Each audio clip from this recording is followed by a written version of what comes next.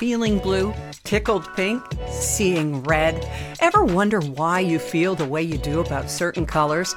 Well, get ready for an episode full of color psychology and plenty of advice for realtors. I'm Erin Davis, and welcome to Real Time, the podcast for realtors, brought to you by the Canadian Real Estate Association. Now, on this episode, I'm joined by Leatrice Eiseman, the Executive Director of the Pantone Color Institute. What color trends can we expect to see this year? How does color influence our behavior? And how can realtors use color to your advantage? Let's ask the expert, shall we? Oh, welcome to Real Time, Lee. It's so good to have you here today to kick off the new year with us. We so appreciate it. It's my pleasure. Ah, great. Now, we've got a fun question as we leap into this today. In broad strokes, not to use a painting pun right off the bat, but what does a day in the life of one of the world's top color specialists look like, especially around this time of the new year? Well, I can tell you no day is like any other day because I never know what challenges I'm going to have. You know, I am a color consultant. And so people consult with me. They want answers to questions. And particularly with my clients, something can come up out of the blue and I have another question to answer. I have to do some research in order to answer it, or it's something I know, because it's specific to the work that I do. But I would say to you, a typical day would start out with my reviewing, obviously, my emails. Has anybody written in? Anybody need any answers? I would then go to some of my color consulting work, which I do with my daughter, who is also my associate, Leatrice. And we are also teaching classes online. And even though these are online classes, I'm still available to the students to answer questions. So we have to allocate time for that, for the training. Mm-hmm. And I work a lot with Pantone, my major client, and do a lot of consulting for them as the director of the Pantone Color Institute. I wear so many hats that I never know exactly unless I have a prescribed deadline. And if I have a deadline, then I know I've got to allocate some time in order to pick out the appropriate colors for whatever that client needs, be it in packaging or in graphics, whether it's a fashion client or cosmetics or a widget that needs to go on a shopping market shelf.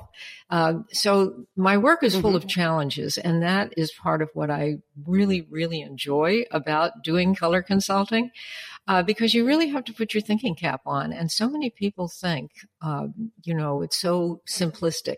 Tell us what color to use to improve productivity. I get those kinds of questions all the time. And then I have to come back with, wait a minute, I need to ask you some questions in order to give you the answers. So there's a lot of homework involved. That's a long-winded answer to your question, but it reflects what my days are like. Well, it sounds like you probably do a lot of traveling too. So you're in your seat. You've had your first beverage. You're just about to start reading your favorite new book, and somebody finds out what you do. Is there a question that a fellow traveler asks you more often than any other? Yes, absolutely. Okay. And I can be sitting next to the CEO of a big company who, he's millions of dollars will come in or out as a result of the color they've used. And they will have specific questions. But invariably what it boils down to is, what color should I paint my living room walls? And it's become like a family joke, when I'm going off to wherever it is and I come home and my daughter will say, okay, who did you sit next to and what did they ask? Oh, and I love almost it. Invariably it's that same question. I mean, it really shows me that in the end, even though you make these amazing color decisions about, the widget or whatever, people are so involved with the colors that are around them. They don't necessarily think that way. They don't think that they are until they're in a panic and then have to make a decision about what color to paint those walls. And so it becomes very personal. And that also is a part of my work that I dearly love, that finding out more about people when they share what they like or dislike about a color. Oh, and we're going to dive into that. The psychology of it is just, it's so fascinating. Okay, Lee, have color trends changed over the years, their impact, their longevity, and so on? I don't know. Have we always been this obsessed with color? I don't think people have been this obsessed with color. I think that what has happened is, even though for many people who are creatives, who's, designers and artists and people whose work involves color or their hobbies or interests. But I do think what has happened with the proliferation of this global network that we started to hear about in the late 80s and 90s, and also television shows, the home improvement shows. I think what has happened now is that, people will look at those shows or go online and they see much more information that's out there about color, more discussion about color. And as a result, it's opened up everybody's consciousness and awareness about color. And I have to tell you, even though we will probably talk about color of the year further in this conversation, one of the reasons that I started to do the color of the year for Pantone was because we were getting calls from people, particularly at the end of the 90s. People were emailing or calling Pantone and asking, so what's the color of the new millennium? And we understood that we needed to come up with a color to represent that. They were interested in that. But for me, the fascinating part of it was the psychological impact of that. Why are they asking that question? What does color represent to them? What does the future hold as far as color is concerned?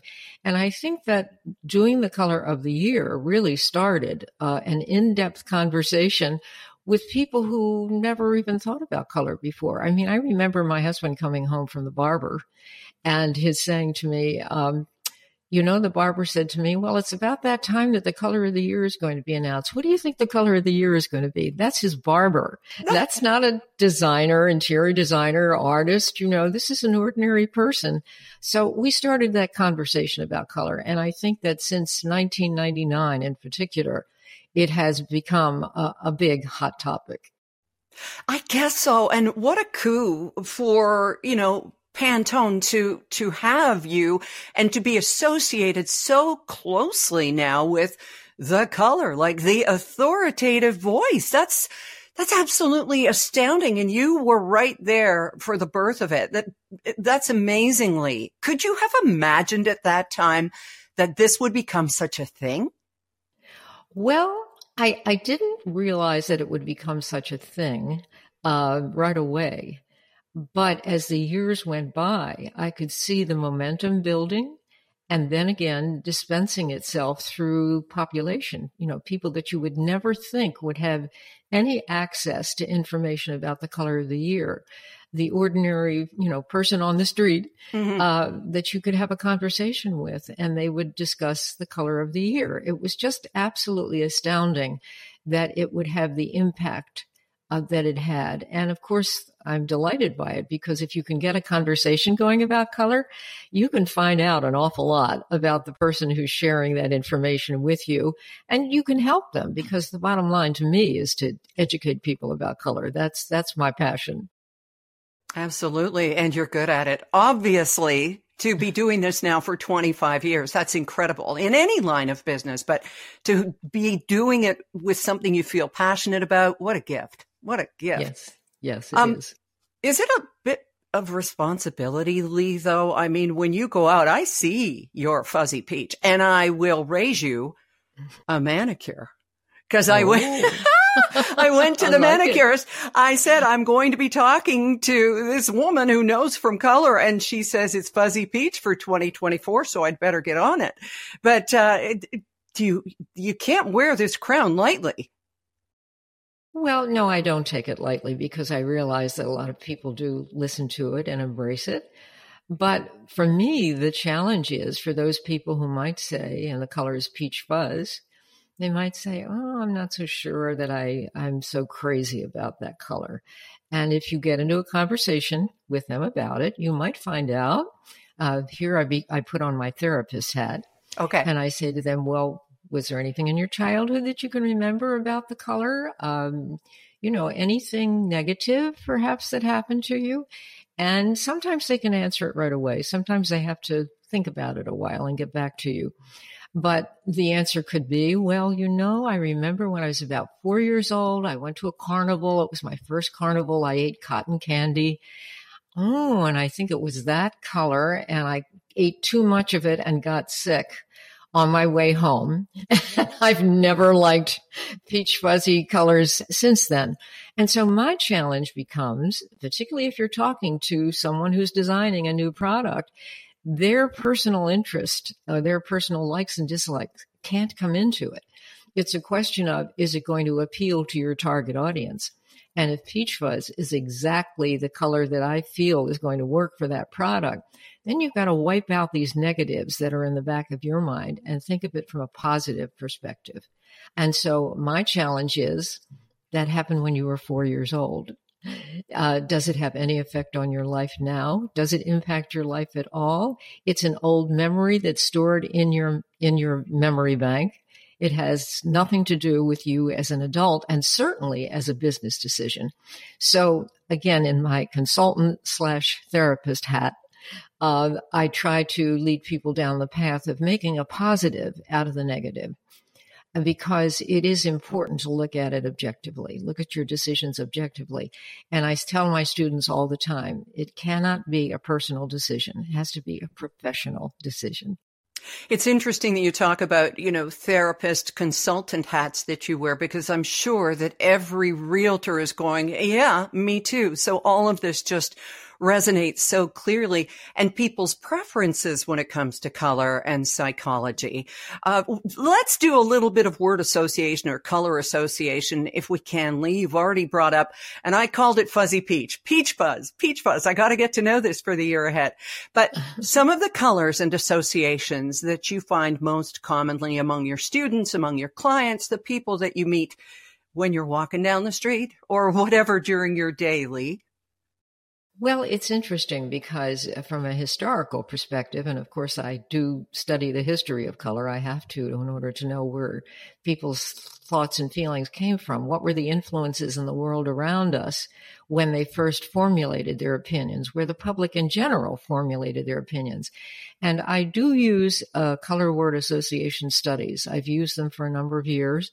And we can track those studies and see if people's opinions have changed. And of course, the color I love to point out all the time, particularly for realtors, because you find so much of this color, whether it's on the outside of the house or the inside of the house, and that is brown as a color family. And I can remember a time when we'd show people, a little swatch of Pantone brown. Invariably, the response would be earth, dirt, or dirty. Now, that can be positive or it can be negative. If they're gardeners and they love that wonderful, rich, humus soil, then brown's a good thing. Or they may come up with chocolate.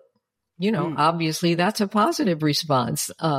But more often than not, it was about earth and more about kind of dirty. And over the years, what I saw, primarily coming from the fashion world, cosmetic world, where a lot of the trends do start, that there was this changing attitude about brown. And that was, I can remember seeing a Michael Kors dress coming down the runway, sequins and paillettes and sparkle. I mean, you never saw this for after 5. Brown was strictly a country color, not a city color, so to speak, worn for daytime, never for evening. And so other designers hopped on the bandwagon and they used brown in a very dressy way. And of course, when you ask people about brown from the standpoint of a beautiful leather, does brown leather remind you, even a faux leather that we might be using today that looks like a leather, has a rich patina on it. And if you were to go into a home and you saw grandma's armoire that's been in the family for years, and you're never, ever going to part with that armoire because it's very special to you or any other piece of furniture, or your new home has those wonderful wood floors with a nice shiny patina on them, somehow people don't think of brown as a presence when it's in a wood tone. they think of it, if you mention it, as a pigment or as a paint color. So what I think realtors have to bear in mind in particular is how and where a color is used. What is the context of the color? Let's not just say, do you like brown? Do you dislike brown? Let's think about it in various ways it might be used in a home and look at how rich or how elegant or how earthy, in the case of doing something kind of rustic.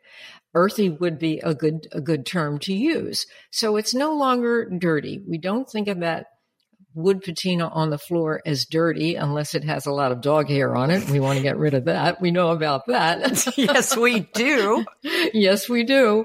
But on the other hand, let's think of the positive aspects of it. So even if you were to describe a home to a prospective client, what positive things can we say about that color? And so going back to brown for a moment, in the fashion field, again, to supplement Michael Kors came the brown diamonds. That became a big deal. Nobody had ever seen or worn a brown diamond before. And of course, the movie Chocolat came out about the same time that brown was gaining, more momentum. And that was a very artsy kind of film and had a lovely connotation. And even Godiva chocolates was no longer meant just for the elite. You could find Godiva in the corner store, in your supermarket. And it was, a little more pricey than some of the other chocolates were, but certainly worth it. And your cosmetic companies started to come up with the usage of brown. And now, of course, we see it even further supplemented as a symbol of inclusion, of thinking in terms of all kinds of skin tones, and how some of the beautiful browns and mocha colors, the whole family of brown. So we've developed a much different connotation of that color.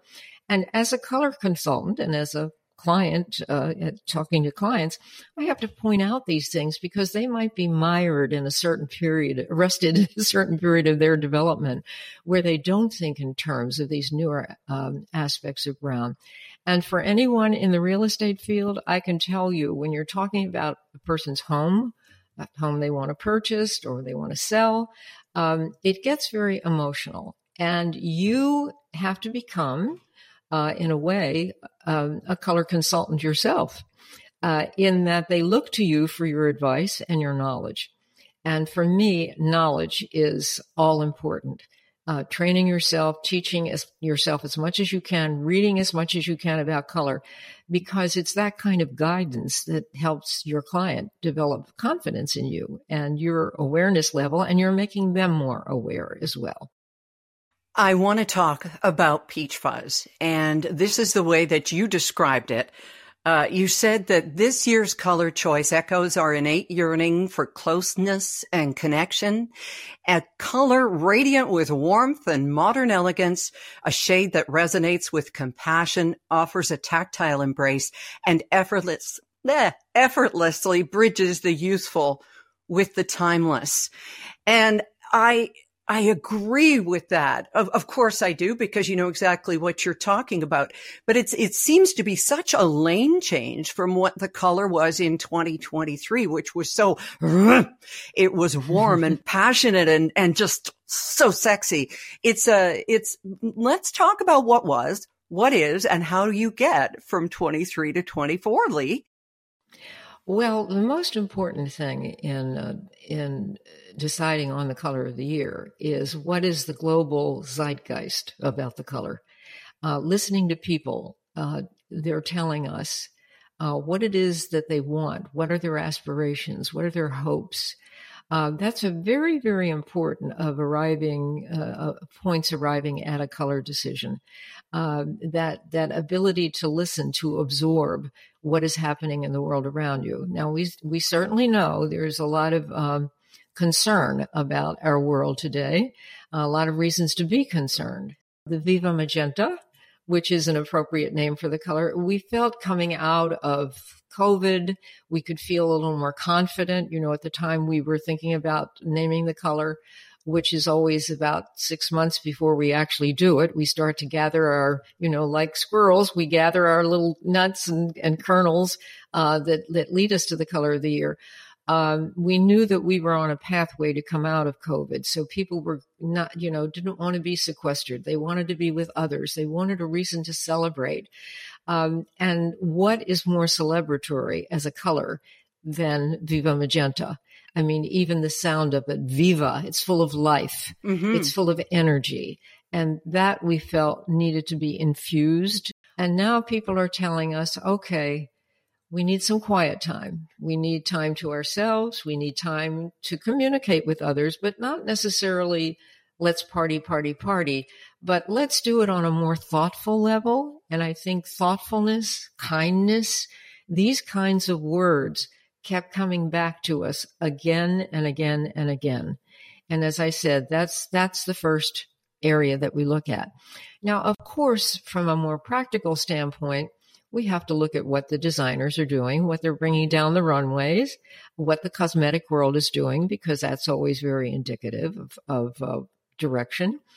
And at one point in time, we did not look at industrial design at all, because industrial designers were always at the bottom of the list of designers as to who they would embrace or what they would embrace. And in the world of electronics in particular, or the computers themselves, it was kind of putty colored. And nobody ever did color until Apple came along. And as we know what happened in the late 90s, and they still didn't sell as many as PCs, but I will tell you, nobody who lived through that era will ever forget the impact of those amazing, colorful computers. Mm-hmm. And so people did start to look at industrial design and think, oh my goodness, there's an area where color is being used too in mundane products we wouldn't thought of in a color. And as a colorist, one of the other areas that I look at, and people always think this is a head scratcher, I look at what the concept cars are for the future. Because we know that the vehicle manufacturers have all of this marvelous technology that's available to them to test out new finishes, and new finishes help to bring new colors. So we're always looking ahead to see what's on the drawing board. It's not what's in the showroom today, but what the future holds. That's an area that we look at as well. We look at what's happening in the world of sports. Is the Olympics going to be held next year? What country? What are the flags of the country? What are the uniform colors that might be worn? Anything that might indicate to us where color is going from a technological standpoint, from a fashion standpoint, graphic design, packaging, anybody doing anything new in packaging that really is different and unusual? What colors are they using? What about the art world and the entertainment world? Certainly, we don't look at the movies that are coming out today, but we're looking at the movies that are going to be released next year. People all over the world are going to be watching those films. What colors are being used in the film? Are they animated films? And I always tell adults, by the way, even if you don't have a kid, borrow one to go to the movies and look at the animated films, because that tells you a lot. Film animators are so marvelous in looking to the future. And they have the technology available to them now that enables them to put colors up on the screen that are so wonderfully intense. And it doesn't have to be a bright color. It can be something like a neutral tone that they show us a nuance of a color that perhaps we haven't seen before. Is it a gray? Is it a blue? Is it somewhere in between? So we're constantly educating ourselves about direction, but we have all of these areas to look at and to do a lot of homework in. Wow. So I'm trying in my mind's eye to picture choosing the color. Like you went with Viva Magenta, and everybody knew Barbie was coming out in 2023. Was there a tie-in there, Lee, or was that just strictly luck? We felt that would be, during the time that the movie came out, it certainly was a big deal, and it's certainly not totally gone away. But we wanted something that would have a bit more adult energy that would be involved in it. But we wanted that same kind of excitement. So we were on the same track and thinking in terms of a color family. But we felt that Barbie pink would be perhaps a little bit too obvious and maybe be perceived of as a little too juvenile. And we always want our color to be rather ageless, so that it could appeal to all ages, again, depending on the context in which it's used.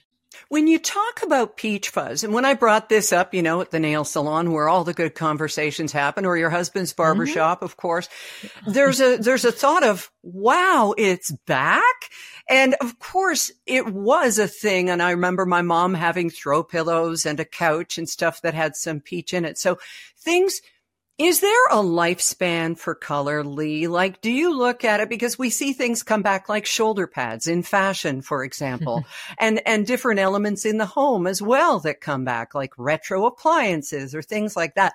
Do colors have a lifespan that will come back? Like, will we see millennium blue again, which of course we can tell now is 24 years old? What do you think of that? Well, at one point we could talk about the longevity of a color. And, we could rate color from the standpoint of, if you looked at just general likes and dislikes, you would find that perhaps orange and some of our colors like bright lime greens and some of the purples were never considered the most popular colors. Invariably, blue is at the top of the list. We know that, but there are many variations of blue. So what blue are we talking about? But to answer your question, even though you read occasionally or see online or you hear somebody say, oh, trends happen so quickly. Actually, I think it's just the opposite. I think that trends are lasting longer now in color than they ever have before. And one of the reasons for that is that we're dealing multi-generationally. When you're looking at the younger audience, the kids who were not even living when avocado green and gold, harvest gold were the big colors. Remember that? And nobody wanted to touch those colors in the 80s because we were so inundated with those traumatized same colors. Yes. Traumatized. Color traumatized. I like that. I might use that again. Okay. Absolutely. Absolutely. But now what you're seeing is that colors have a longer shelf life. And I'll point out the yellow green as a perfect example. Now, when we started to look at green as a color of the year many years ago, obviously we were looking at the social implications of the color. If you say nature to people, if you say ecology, if you say environment, and you say color, almost invariably green is one of the first colors that comes to mind. The preservation of the environment. Preserving the world around us. Now, we could think in terms of earth colors, other earth colors too, but green somehow implies a freshness and implies growth, new growth. Spring comes every year and we see those new shoots coming out of the ground. We know that's always going to happen. So it gives us a feeling of something that's hopeful with that yellow green. Now, at one time, it was not as popular a color. It was considered garish. It's too bright.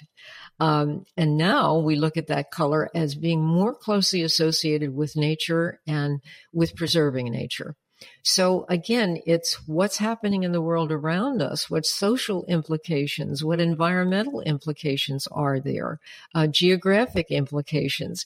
And that has to be brought into play as far as choosing a color of the year. Or, I work a lot on forecasts, both for the home, for interiors and exteriors. And a lot of my clients are clients who are building homes or communities and choosing colors. And so I have to look at it from the standpoint of not just the geography of the area that we're in, but what are the implications of that color now? And is it thought of more positively? And I would have to say to you that the yellow greens are I would say in the last 10 to 15 years have been more wildly popular than any other time in history. And a lot of that is because of the connection to the preservation of the universe, if not our planet. All right, let's talk about homes. Often when we look at homes, uh, I know in my case, if I'm looking at a whole bunch of them, and that's usually the way it goes, I'll go, okay, the blue house or red kitchen house, or I don't think I've ever seen a red kitchen, but who knows? But you know what I mean? I will associate the color with a house. So what about people like you said with builders and that sort of thing. And we all kind of associate new homes a lot with builder beige or very light gray or something like that. What is your advice to people who are looking to make an impact, but not scream a color? That's a very good question. It's a question I get a lot. Obviously, I mentioned the geographic location. You don't want to be the purple lady who paints the house purple if the neighborhood is filled with other earth tones. Right. Obviously, the neighbors aren't going to be very happy with that. Okay. But let's say that purple is a favorite color.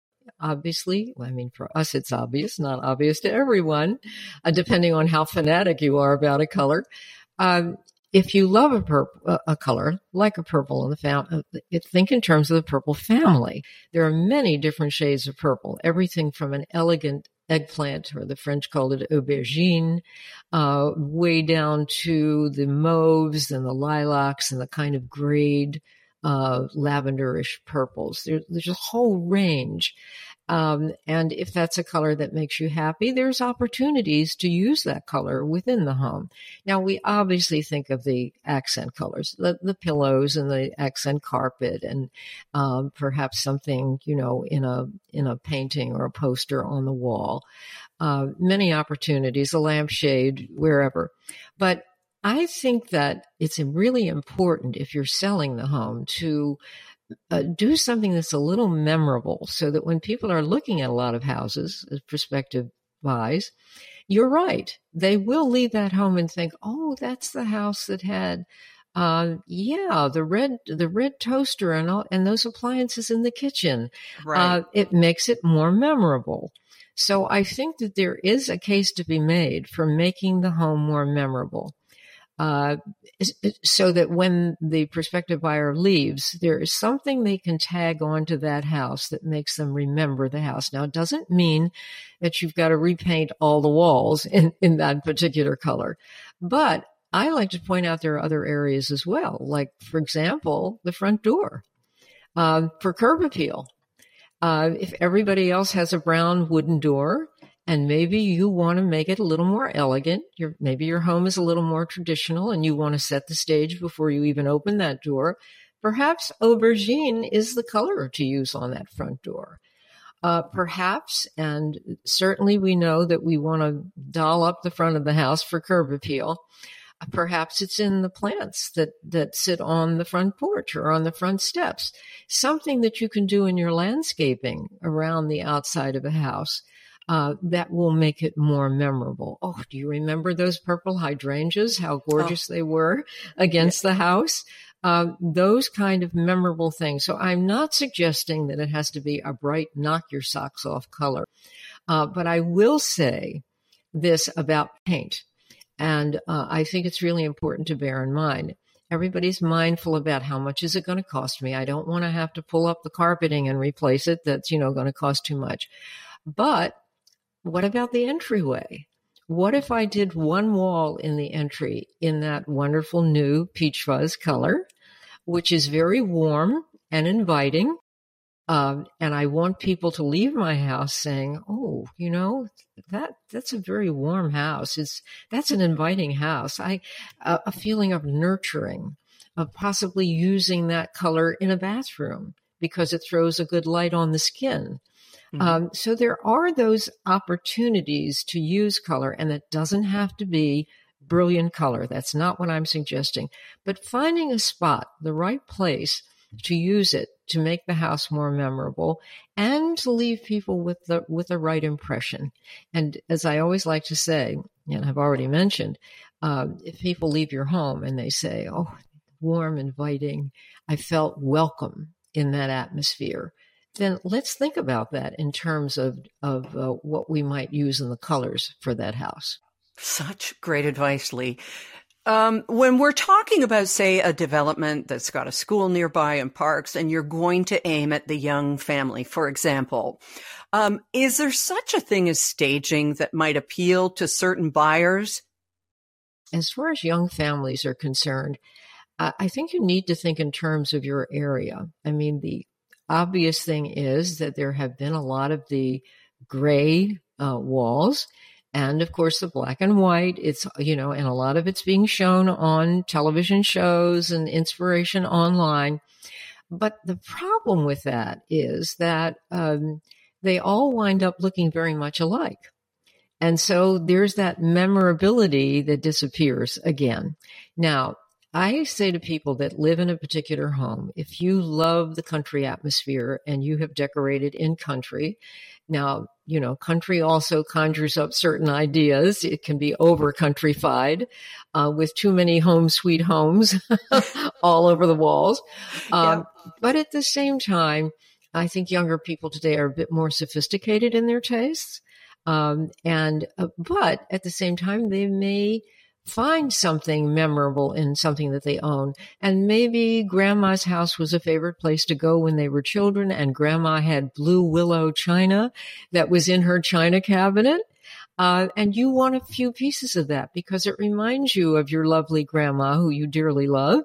And you want to introduce that color scheme, but you don't want to do it so that it's overdone. And that's a suggestion I give. I think that realtors have to become anyone who is involved in the sale of houses or putting a house on the market.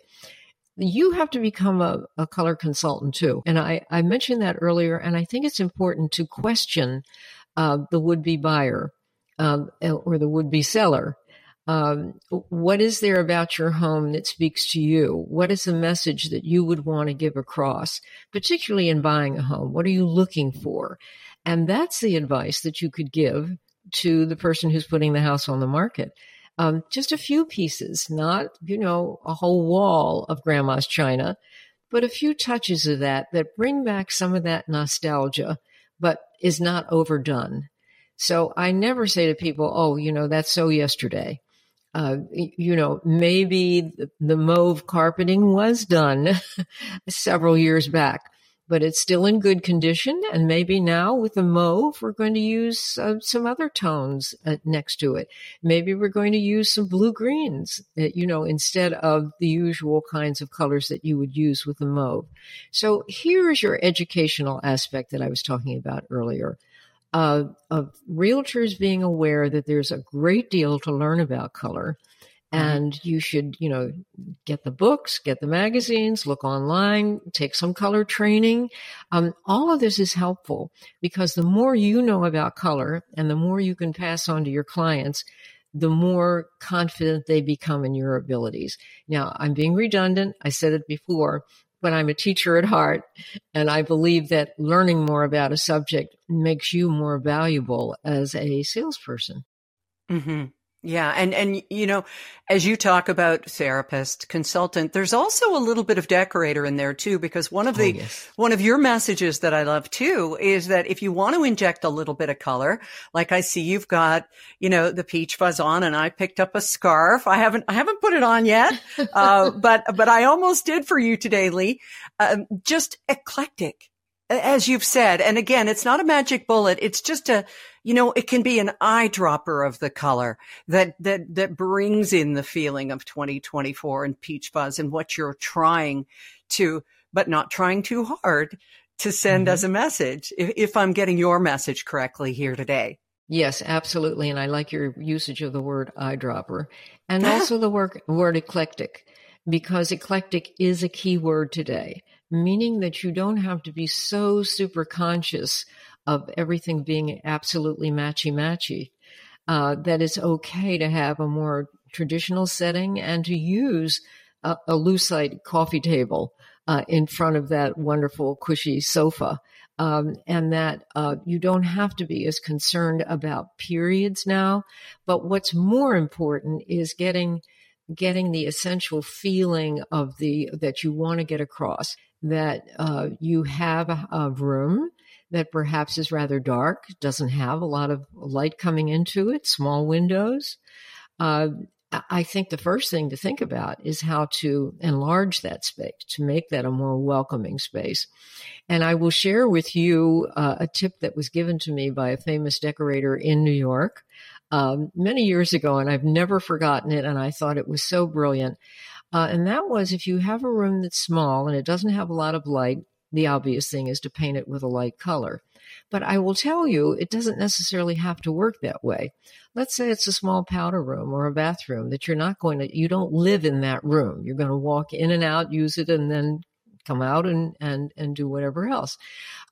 Sometimes a bit of drama is something to add too. I have never had a powder room in any home that I've ever had that I don't paint some deep dramatic color, because I know that people are going to walk into that and say, wow, I wouldn't have thought of doing a room in this dark color. But again, think context. A room that doesn't have any light coming in, but it has electric light, so that you can see. Right. Let's stretch our imagination a bit and not do just the obvious. But at the same time, getting back to the designer who said to me, in a small room, let's do the ceiling in blue. And I thought, wow, why? And he said, because blue is the sky, and because it opens us up to the universe, and it makes us feel connected, more connected with the outdoors, the outside. Same reason for using green plants in a room. Not only does it help as far as oxidation is concerned, or oxygenation, I should say, but it also brings in a sense of balance. Now, there is something called homeostasis in interior design that I think is a really important point. And I teach it in my classes. Homeostasis is a fancy word for balance.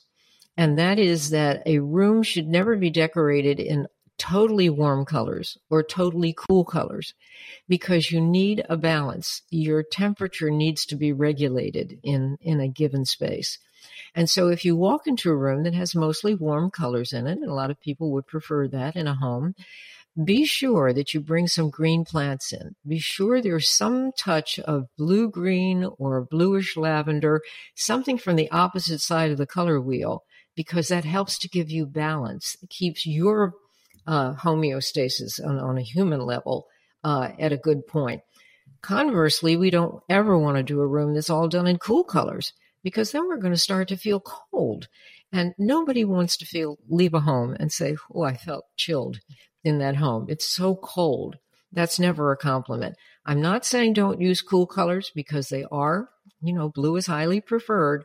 But what shade of blue are we going to use? Is it going to be a periwinkle blue, as we did 2 years ago as the color of the year, very peri, that has a little red in it, a little purplish tone, and it kind of warms that blue up? So we don't have to say don't ever use blue because it's cold. We might say, let's warm that blue up a little bit. So again, it's educating yourself to the usage of color, and not overgeneralizing about don't use this, don't use that. Always think of it in context, in terms of where the home is, where the space is, how are you using the color. Oh, there's so much wisdom here. And Lee, honestly, we could go on.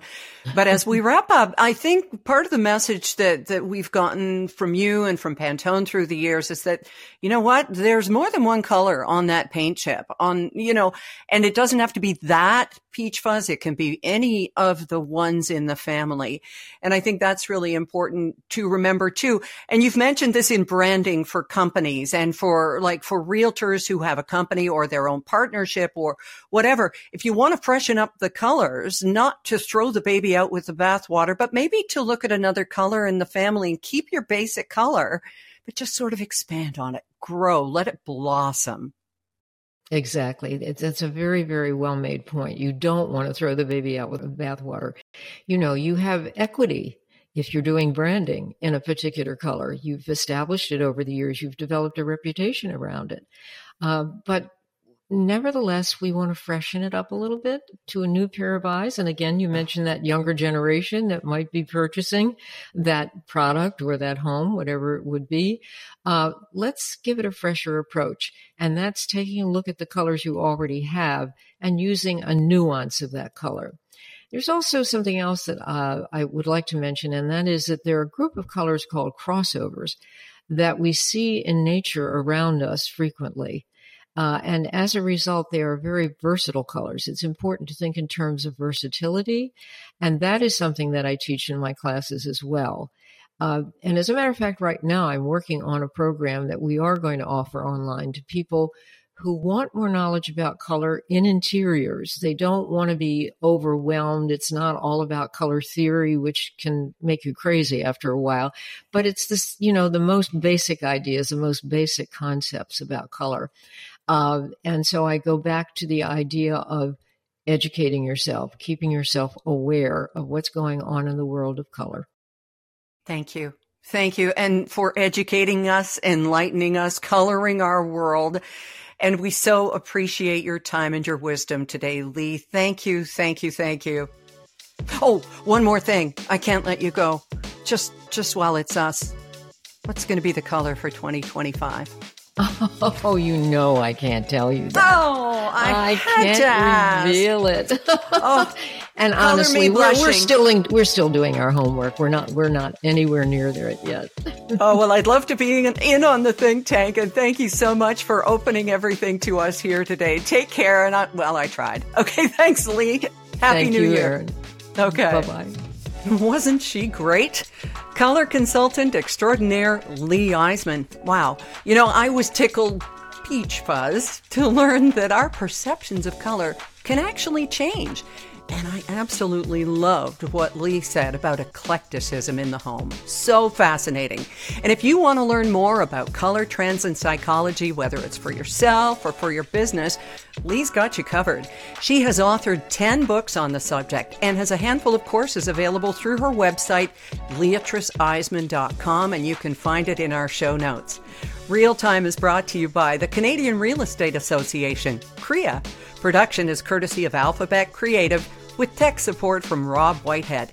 And if you want more real estate resources, tools, and insights, just visit us anytime at crea.ca. And if you liked this episode, we hope you did, there's more where it came from. We're inviting you to explore all of our real-time episodes, all bringing you trusted, inspiring perspectives on all things Canadian real estate. And would you do us a favor? Don't forget to like, subscribe, rate, or review. We really appreciate it. I'm your host, Erin Davis. Thank you so much for joining us, and we'll talk to you again soon on Real Time.